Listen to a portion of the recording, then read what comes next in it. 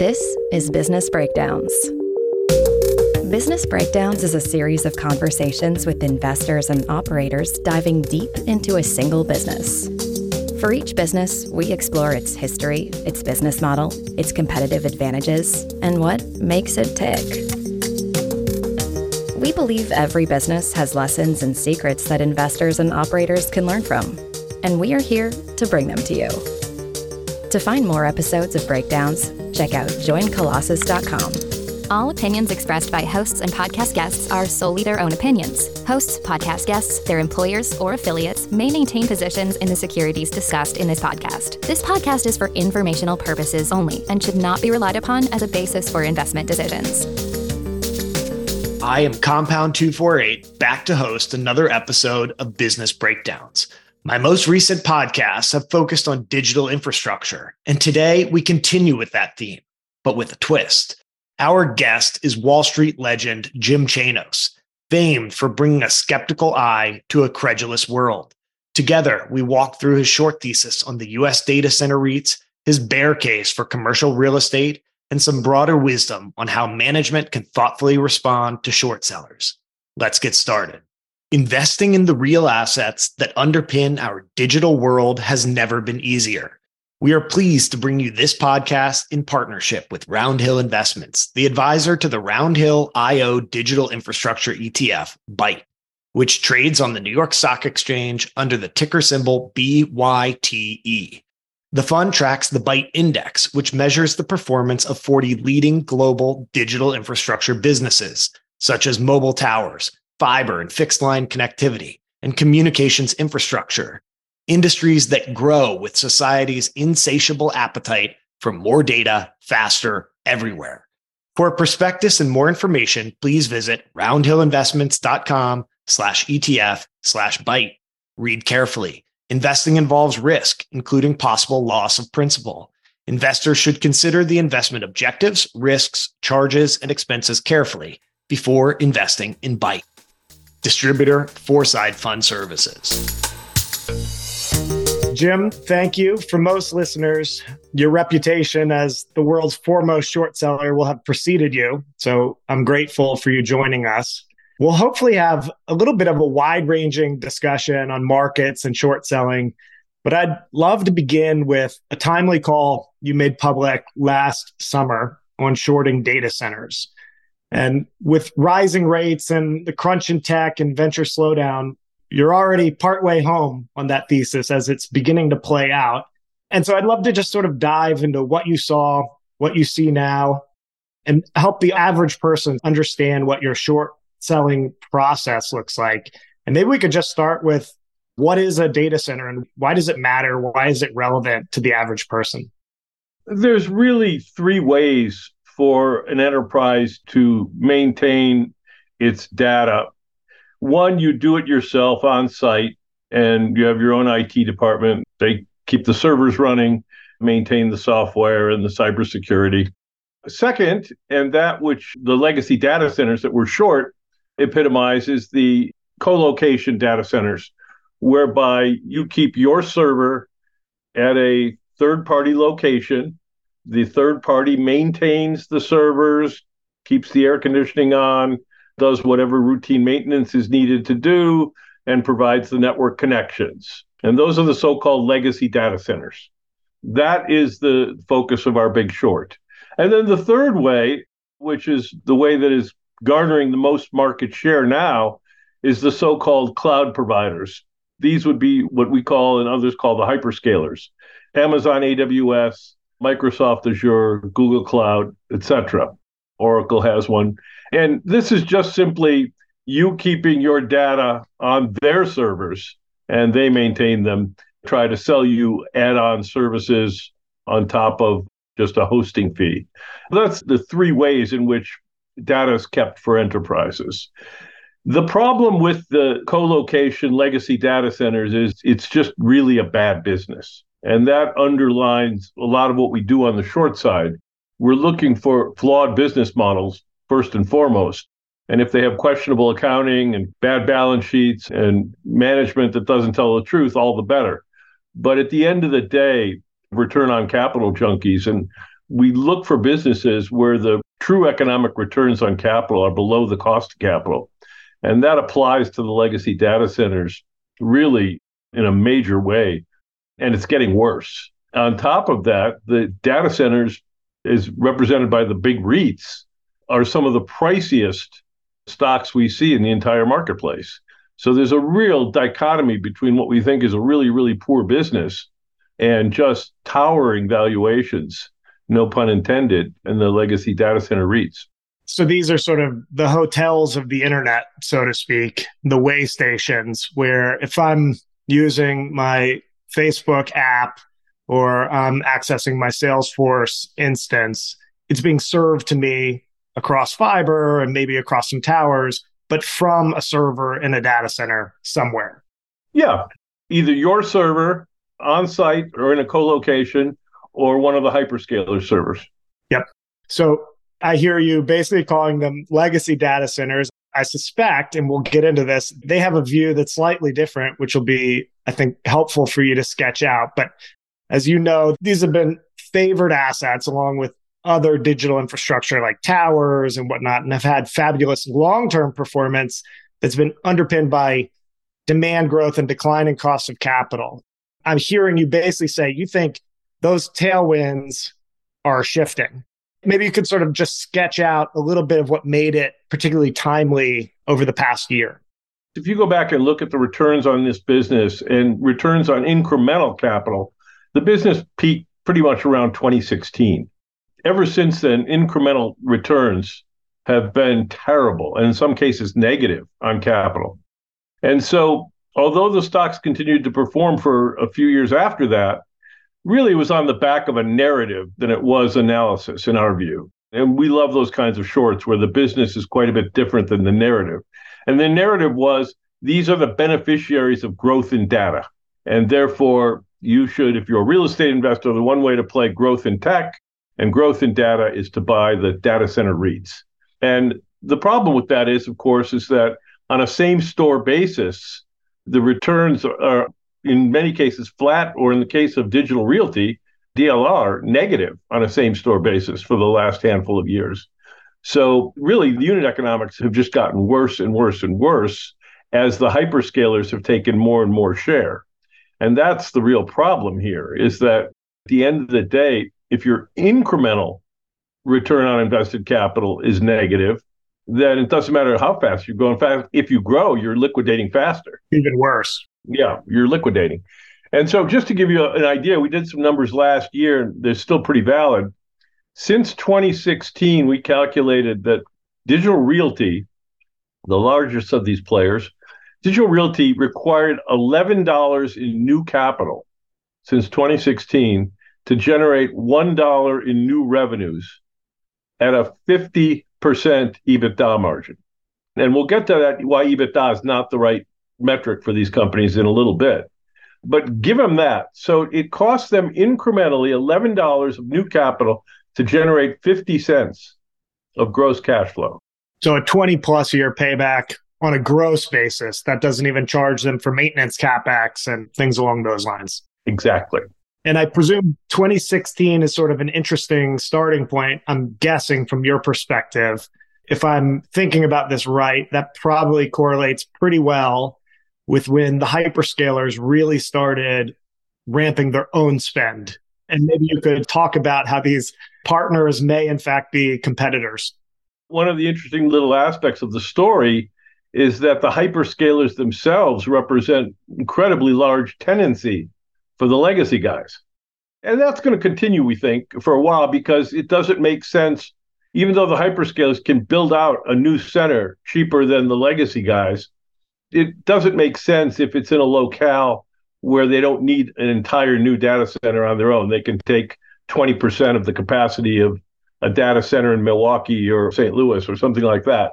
So you do have this bad dynamic where your largest competitors are also your largest tenants. That's never a position you want to be in as a landlord, but be that as it may, that's the position they find themselves in. But you're right, the CapEx really began to pick up at AWS and Azure and Google in this space in 2016, 2017. And you see it in the numbers. And so On top of that, you saw lots of private equity activity, which became another part of the bull case that we think is changing. And that is private equity discovered this and began buying up data centers at really, really pricey levels, peaking out at Digital Bridge's purchase of Switch, which just closed a month or two ago at 40 times EBITDA. And a number of deals were done around 25 to 30 times EBITDA in 2020 and 2021. But part of our thesis last summer was that there was going to be indigestion in the private space, that a lot of these purchases were going to be regretful, and that private equity buyers in a rising rate environment were increasingly going to realize this is a capital-intensive business. And we haven't gotten to that part yet. Servicing the debt and the CapEx requirements was more than the cash flow. Maybe buying them at 25 to 30 times that cash flow wasn't so smart.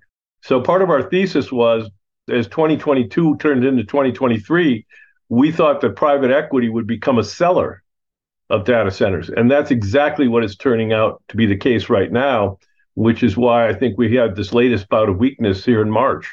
Increasingly, data centers are being put up for sale at cap rates in high single digits. That's just disastrous for the valuations for the big guys.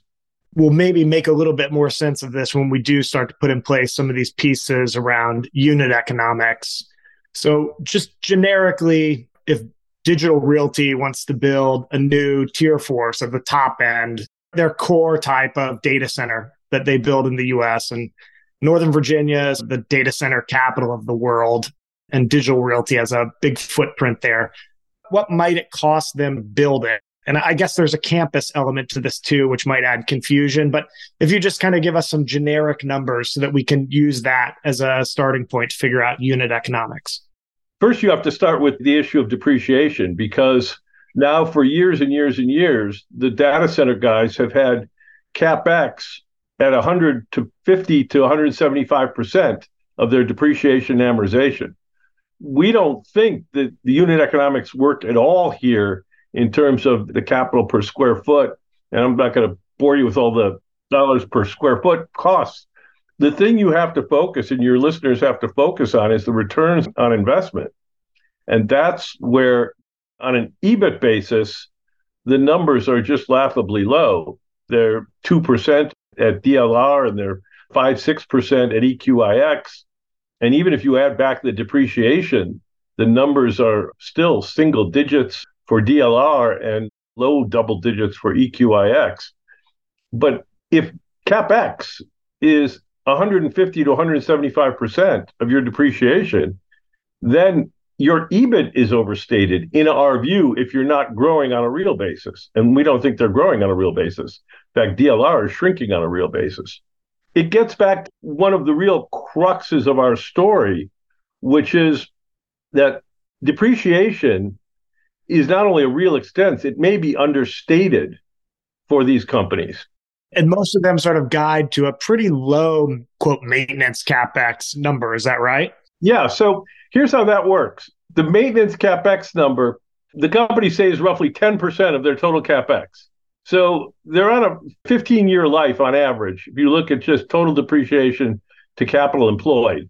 So that means that they're telling you with a straight face that the maintenance CapEx for the air conditioning, the HVAC, the forklifts, the racks, and everything is 150 years.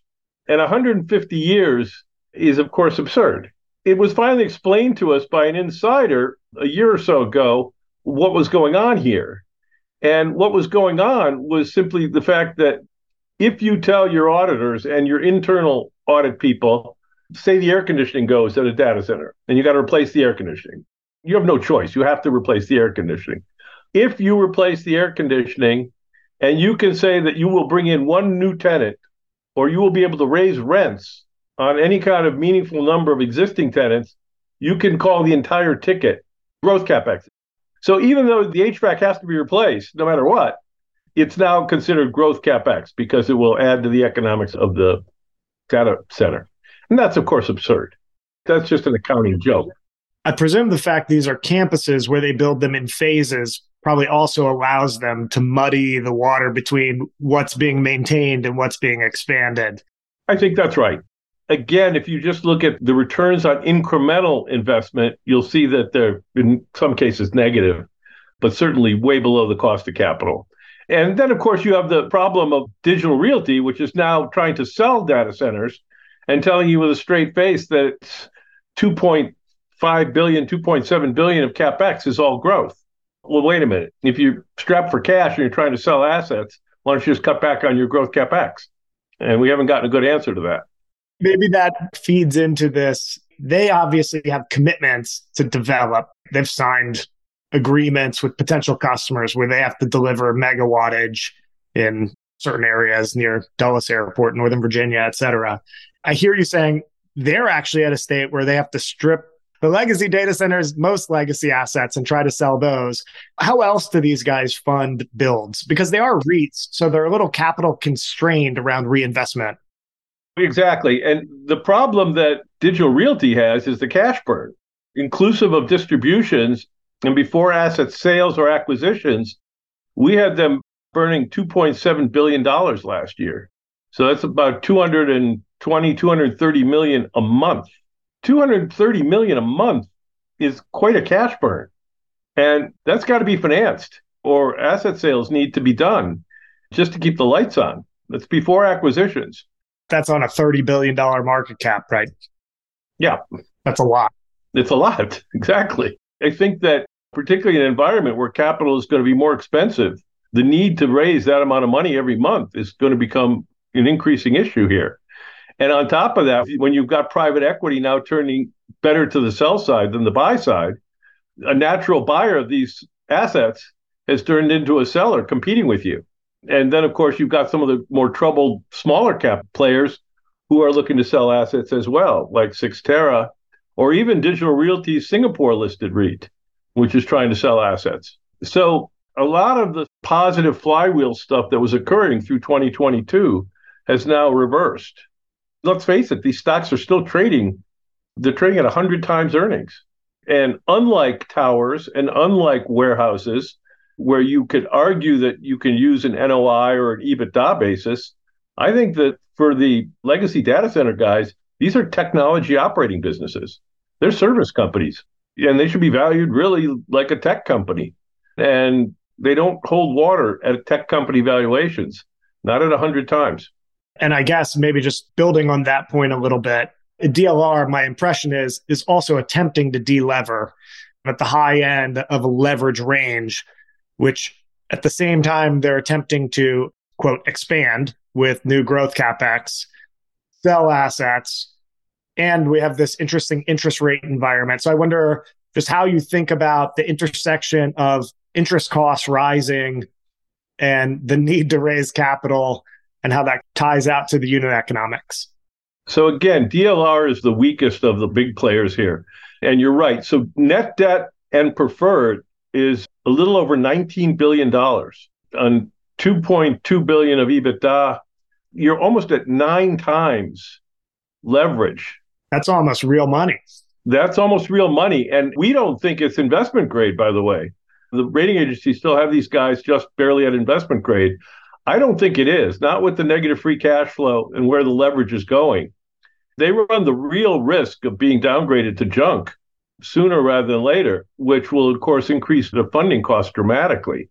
But here's the thing. They were successful in selling green bonds and basically selling a lot of fixed rate debt over the past handful of years to their credit. Their interest cost on net debt last year was, I believe, 1.6 or 1.7%. Now, that's the good news. The bad news is it's only going up from those levels as it gets refinanced. That's largely unsecured. So they have a reasonable amount of flexibility as it relates to selling assets and whatnot. Yeah, they do. But again, your interest costs are only going up and they're not going down. And by the way, Equinix, their interest cost on net debt was below 3% last year. So these guys have had it in a very good way. And again, to their credit, they locked up a lot of those rates. But again, with negative cash flow and asset sales, whatever, your cost of debt capital is only going up for them. Do you have a sense for if they do a new build today, what the stabilized yield really is? if they start a new project. And then I'm trying to tie that back to this financing cost. I presume the yields have not risen as much as their financing costs have risen. I could be wrong about that. Their financing costs on the margin have clearly risen more. It all depends on how you define this CapEx. This is the fulcrum part of the bear case. Is these guys will tell you their cash on cash marginal return is high teens, low 20s on a stabilized center. And I can't even get to a fraction of that. It gets back to this. How are you defining the money you plow right back into the business that never seems to generate any free cash flow? And with DLR's case, with no real revenue growth after inflation. And so I think that it's semantics. If you're ignoring 90% of your CapEx in calculating your returns, I think you're not only fooling the market, you're fooling yourself. In case the average listener is curious, someone like DLR will state that they basically sell space and power. And you would think, well, with power costs going up, that must be clearly negative. In general, power is a pass-through. It's a pass-through for DLR. It is not a pass-through for Equinix. They go out and hedge. Got it. We've talked about the rate environment and the overstated economics of these. What we haven't really talked about is how the current macro tech environment does or does not intersect with your thesis. I would just assume as a layperson on the outside that with the slowdown in tech spending and the big cutbacks, both at the hyperscalers, but also in the VC community, I could see crosswinds there. That on the one hand, that slows demand. Maybe on the other hand, it slows these hyperscalers' investments into new data centers themselves. I just wonder if you have any thoughts on that milieu. Well, growth at the hyperscalers is downshifting dramatically. You know that. It's gone from basically 30 and 40% to 10 and 20%. There's no doubt that the hyperscalers are seeing a slowdown. Now, they were taking share from the legacy guys. The legacy guys weren't growing that fast. So the question will be going forward, the legacy guys start to claw back share because the total growth of the market is still strong? Or is this a general downshift in data demand that's just going to keep downward pressure on occupancies and rents? That remains to be seen. We'll see. You were talking about what I presume are fairly thoughtful financial buyers, whether it's Blackstone or DigitalBridge or Brookfield. What are they claiming to see that you just strongly disagree with? Would you say it's the same maintenance CapEx, or do you think there's something different going on there? I've had enough run-ins with private equity through my 40 years that sometimes they see things and sometimes they don't. And often at the end of long cycles, they end up doing, because they have money to put to work, they end up doing things they regret later. And I seriously agree that that's what's happened here. That in fact, this business, once they got into it on the later side, is not what it appears to be. And as you know, probably, most of these deals were financed in their mortgage REITs or in pools that were not their buyout pools. They're basically earning a management fee off the committed capital. And I would bet at this point, they're not expecting to see much in the way of performance fees. Now, my friends at DigitalBridge are a whole lot different. I think they've just totally drank the Kool-Aid as they got out of traditional real estate and embraced the digital model. And it's everything they do. So the highest prices paid have been paid by DigitalBridge for these assets. If we're right, that's not good news for DigitalBridge shareholders, because I think that the equity AUM then has the risk of being mismarked. Understood. Listeners will know we have a podcast with DigitalBridge and Mark Ganzi, and they can go listen to his perspective. I don't think they would deny that they're paying premium multiples. I think they believe they have a strategic growth plan to be able to bring customers and also new geographies. These turn into development platforms. I can imagine some of your perspective on that. I would say that if you're paying 40 times existing EBITDA, you had better hope that that happens. If you were a financial buyer, what would you be looking for? How would you think about valuing these assets? I wouldn't be in this business. I don't think there's an economic return in it. And I don't want to be competing with Amazon, Google, and Microsoft. General good rule of thumb. What cap rate is Digital Realty implied at today? We just did the numbers this morning, apropos of what Wells Fargo pointed out. And Wells Fargo said they're seeing a number of deals being priced in the 8 to 10% cap rate in the private arena. And we've been kind of sounding that alarm, as I mentioned earlier. As of last night's close or this morning's open, we had Digital Realty at a 5.4 implied cap, and we had Equinix at a 5.6% implied cap. At an 8% implied cap, the downside to the stocks was considerable. Yeah, I presume that would put them way down. Especially DLR would be down 70 plus or something like that. DLR to be down 70 plus has to be a 9 or 10 cap, but it still is a long way down from where the stocks are. Digital Realty's own subsidiary, it's DCRU REIT in Singapore, trades at a 9 cap. Cyxtera trades at a 9 cap. GDS, the Chinese data center company that trades on the New York Stock Exchange, trades at a 9 cap. So there's plenty of publicly traded comps right now trading at 9 caps. And then you've got the two big guys sitting there at 5 caps. And I think Cyxtera, on top of having its own 9 cap and economic troubles, may also be a substantial customer of DLR. I could be wrong. In their DCRU REIT, they're, I think, over 20% of that. And I think quite a bit less, however, in the consolidated. But still a major client. Let's imagine 5 years from now, you're looking from the perch of March 2028. Somehow the financial system has not collapsed between now and then. If you're wrong, what do you think happened that caused data center equities to outperform? What are the risks to the short? I think risks to the short are a pick back up in total data center usage on the back of AI or what have you, and firm pricing and returns on capital that begin to climb above cost of capital. People ask us, where are you going to be wrong? Where would you change your mind? I said, show me ROICs above the cost of capital for a heavily leveraged business, and I'll change my mind. But we are so far below that level that I think from here to there is going to be a pretty bumpy road.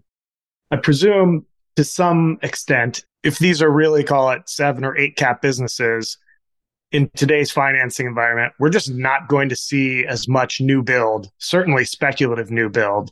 And so if I'm trying to think 5 years from now, I could see perhaps the supply tightening a bit, which might allow pricing power. But wait a minute. I thought there was all this growth CapEx from these guys. You can't have it both ways. I'm trying hard to give the other side. The other would be, I guess, a return to QE and very low interest rates, which just bails them out on the debt side. If you like this business, buy Microsoft or Amazon. They're cheaper. They're better businesses and they're cheaper. That's the ultimate irony here, is that the hyperscalers who have a higher return, higher growth, returns on capital, multiples of the legacy guys, trade at lower cash flow multiples than the big REITs. That's a fascinating framing, that the handful of best businesses in the world trade cheap to a bunch of buildings in Northern Virginia. In our hedge fund, we're long the NASDAQ, the QQQs. We're long those guys, in effect, and short the data centers. Well, I think that's a wonderful bow to put on the data center side. I believe you have a broader commercial real estate worry. And for those listening in the future, this is March of 23, and we've just had a few bank failures. I think I've heard you talk a bit about one of your concerns is that there are a lot of banks chock full of CRE, especially in the office side, that you might worry about. And I wonder if you could give us a minute or two on your perspective there. My firm's history with commercial real estate goes way back. Our first big score in the late 80s was in the commercial real estate arena on the back of the S&L crisis and the tax shelter law changes in the late 80s. We were short a bunch of real estate syndicators and S&Ls and real estate companies. And the wreckage that occurred there was kind of epic in terms of what it did to the banking system and S&Ls. And interestingly enough, the S&Ls started out as a rate duration problem in these late 70s, early 80s. And then morphed into a credit problem and a fraud problem as the 80s went on. And what we just saw in the last 2 weeks in the U.S. was a credit duration problem, not an asset problem in terms of quality.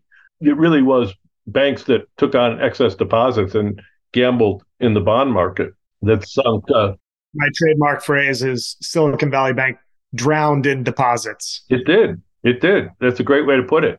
First Republic, to a lesser extent, with fixed rate mortgages. But we saw signs of problems, interestingly, didn't get short, but saw signs of problems in the office sector beginning in 2019, pre-pandemic. Office rents and office occupancy peaked in 2018.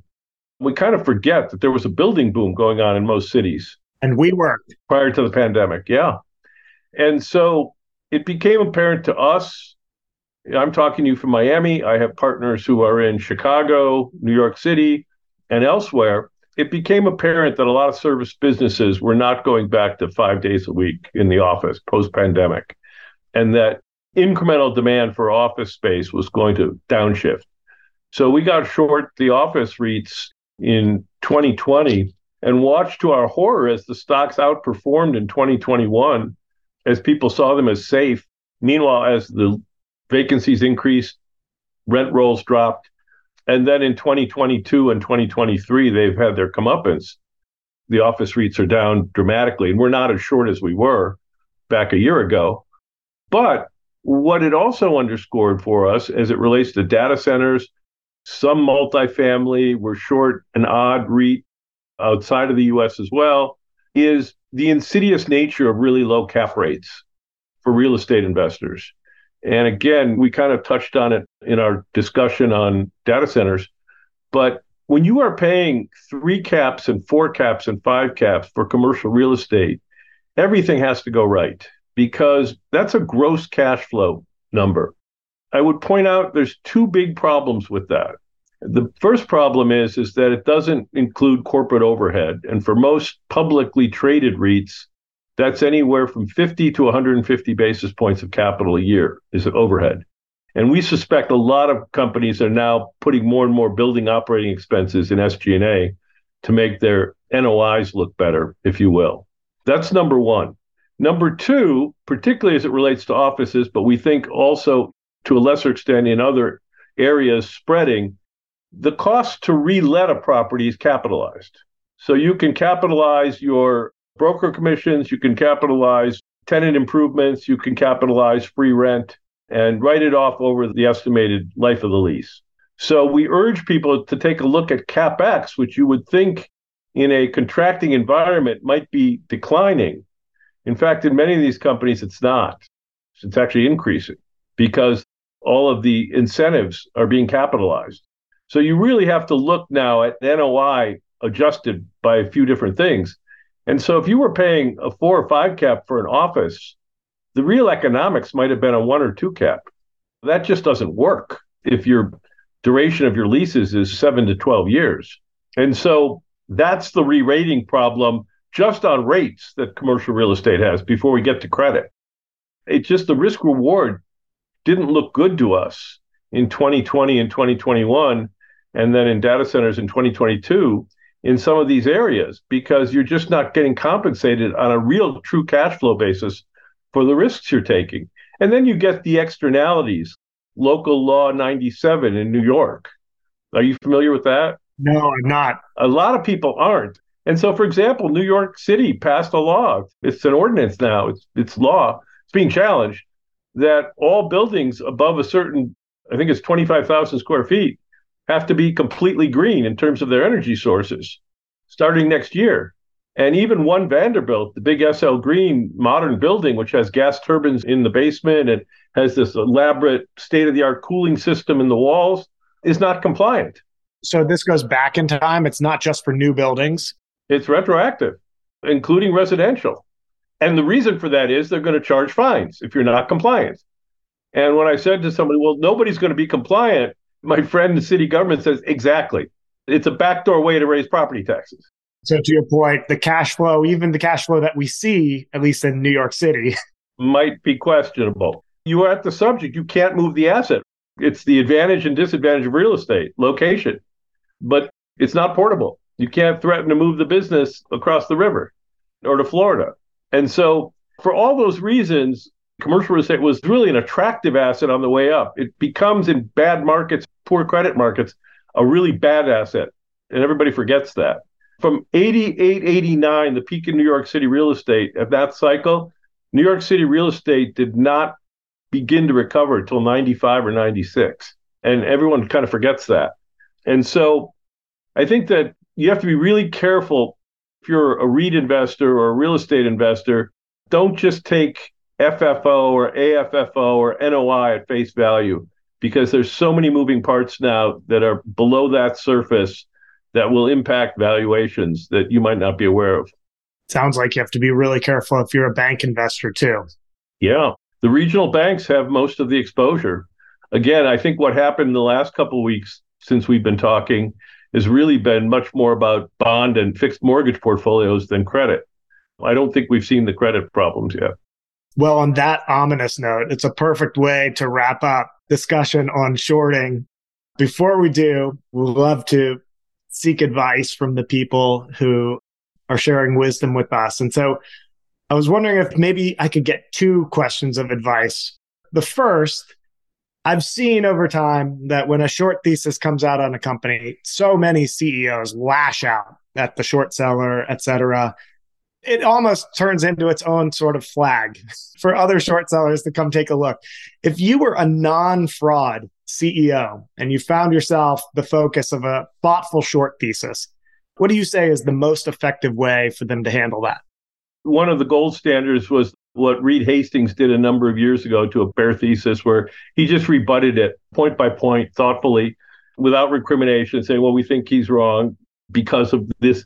And I had that happen to me years and years ago as a young analyst, when I had put a short recommendation out on a well-known company back when I was in the sell side. And the company actually invited, very rarely do companies invite short sellers to come to see their operations. And the CEO invited me out to where they were and spent the day with me and with his CFO and thoughtfully rebutted what I believed. I think I was right on about half of it, and I think they ended up being right on about half of it. But that is always a far better approach than saying these are outrageous lies, and then you don't address them. Because at the end of the day, if you have this sort of Clinton-esque non-denial denial, and companies are very good about that. They'll say, well, this is a gross exaggeration, or this is it. And yet they won't address the actual points of what the short seller is alleging. Then you're opening yourself up to further scrutiny, I think. And having opinions about facts is what makes markets. We don't put out big reports. That's not our business model. I'm happy to post things from time to time if we have observations, but we don't put out 40-page reports on short candidates. But I defend the right of any short seller to do that, as long as you are basing your opinions on facts and you're not knowingly misstating the facts. That standard applies to both bulls and bears. People get exercised about short sellers doing this. And I keep saying, well, you should see the 48 buy recommendations I get in my portfolio every morning in my inbox. No one says boo about that. And yet, if a short seller puts something out, they're held to a much higher standard. And that's, by the way, how it's always been. And any professional short seller knows that. As they say in The Godfather, too, this is the business we've chosen. You've known this. But on the other hand, I don't think short sellers should be held to any higher or lower standard than anyone else. You cannot trade on or induce others to trade on information you know to be false. And that's the bright line.